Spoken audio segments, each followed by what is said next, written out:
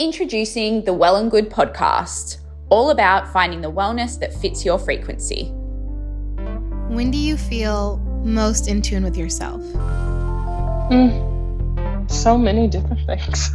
Visioning. In the mornings, I just put on some ambient music and I envision a day in the life of my future life. When I feel most in tune with myself, I am either eating something that I really, really enjoy or am sitting in a quiet space. I feel most in tune with myself when I'm writing. Putting on an audiobook on my phone and going for the longest walk I can tolerate. Whenever I listen to my body. I feel most in tune with myself when I'm just walking, and I think that has to do with the fresh air and getting outside the four walls of my house. When I can be really honest about where I'm at. New episodes weekly.